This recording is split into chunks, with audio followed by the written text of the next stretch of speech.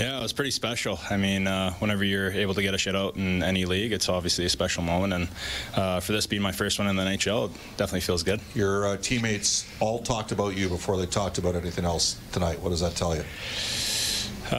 Just tells you that I think we're all going to be working hard for each other all season long, and that's what good teammates do, and I think that's what we got in there. 4 of the defensemen that played tonight played with you down in Bakersfield different times. Bouchard, then obviously Lagesson, Broberg, and Niemelainen. How cool is that? And for that matter, McLeod and Benson as well out there.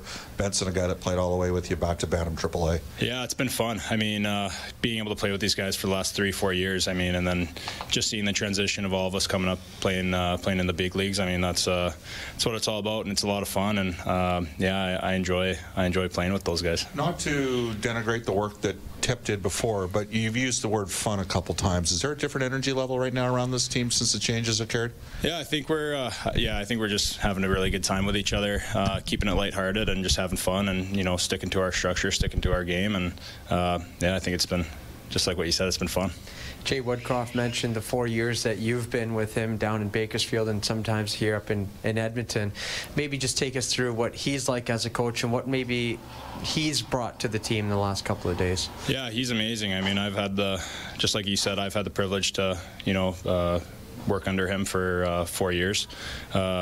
And he's such a positive guy. Any moment, he's never stressed out, and in situations when you're down after a period or when you're up, he's always the same. And I think that's really special, and you need somebody that's consistent and always in a consistent mood, and he's just always positive, brings in that positive energy, and he just helps us along the way. So, yeah. Stuart, I've had the pleasure of being alongside you for a couple of significant moments in your life down in 2017 AHL. I've mentioned that before. Yeah. Your first NHL win, I asked you a question, and you always provide thoughtful, reflective answers. When Stuart Skinner looks back at this, his first NHL shutout, what's he going to think? Definitely going to think with gratitude. I think being able to play in the NHL, just being able to play in the NHL is just such a privilege for anybody. And to say that I got an NHL shutout is something cool and something that you dream of as a kid. So definitely a really special moment. I'm very grateful for it. So this team wanted to beat you for obvious reasons because of your new acquisition.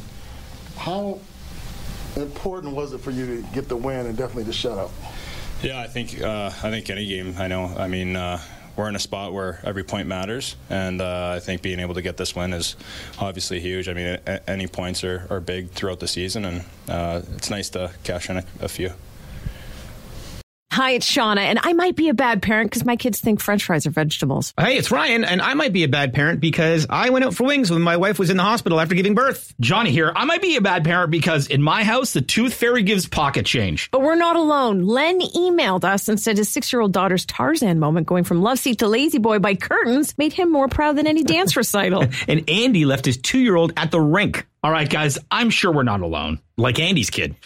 For stories and confessions like this, make sure you check out our podcast. It's called Bad Parents, and it's available wherever you get your podcasts. I left a glove at the rink.